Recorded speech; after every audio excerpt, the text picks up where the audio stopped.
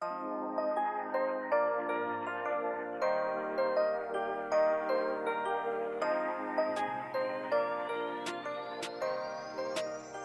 everybody, welcome back to another episode of the Guided Words. This is your host Benel, and today we are going to explore an idea that is deeply rooted in scripture, but also incredibly relevant to our lives, especially for anyone waiting on an answer or a breakthrough.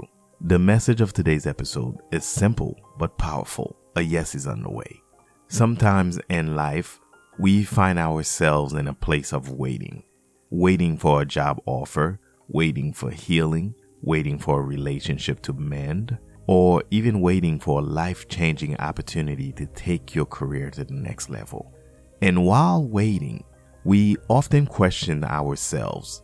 Did I do enough? Am I worthy? Or is it ever going to happen? What we fail to realize is that sometimes the answer is already in motion. It's a yes that's on its way to us, even when we can't see it yet. 2 Corinthians chapter 1 verse 20 says, "For all the promises of God in him are yes, and in him amen, to the glory of God through us." This passage is incredibly powerful.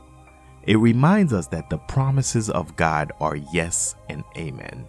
When we align ourselves with his will, and when we are in posture of faithfulness, God is in the process of making a way even when we can't see a way. So what does it all mean when we say a yes is on the way? It means that you don't have to carry the burden of uncertainty alone.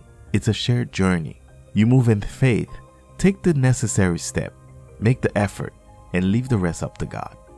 The yes may not come when you expect it or how you expect it, but it's coming. It could be a yes to a new opportunity, to a new relationship, or even a renewed sense of purpose.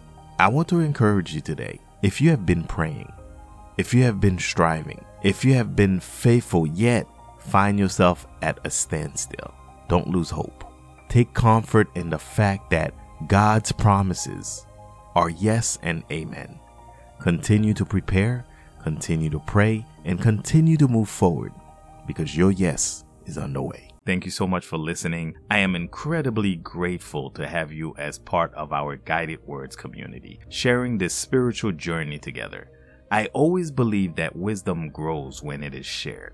So I encourage you, don't keep these guided words to yourself.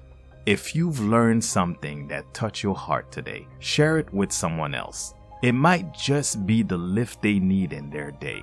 And of course, if you've enjoyed this podcast and want to hear more, I kindly invite you to subscribe. Every day we delve into a new scripture, unlocking its wisdom and applying it to our daily lives. By subscribing, you won't miss a single inspirational journey. Lastly, let's keep the conversation going. We've got a wonderful, diverse community of listeners out there, and I bet there's a wealth of insight you all can share. Jump onto our social media platforms.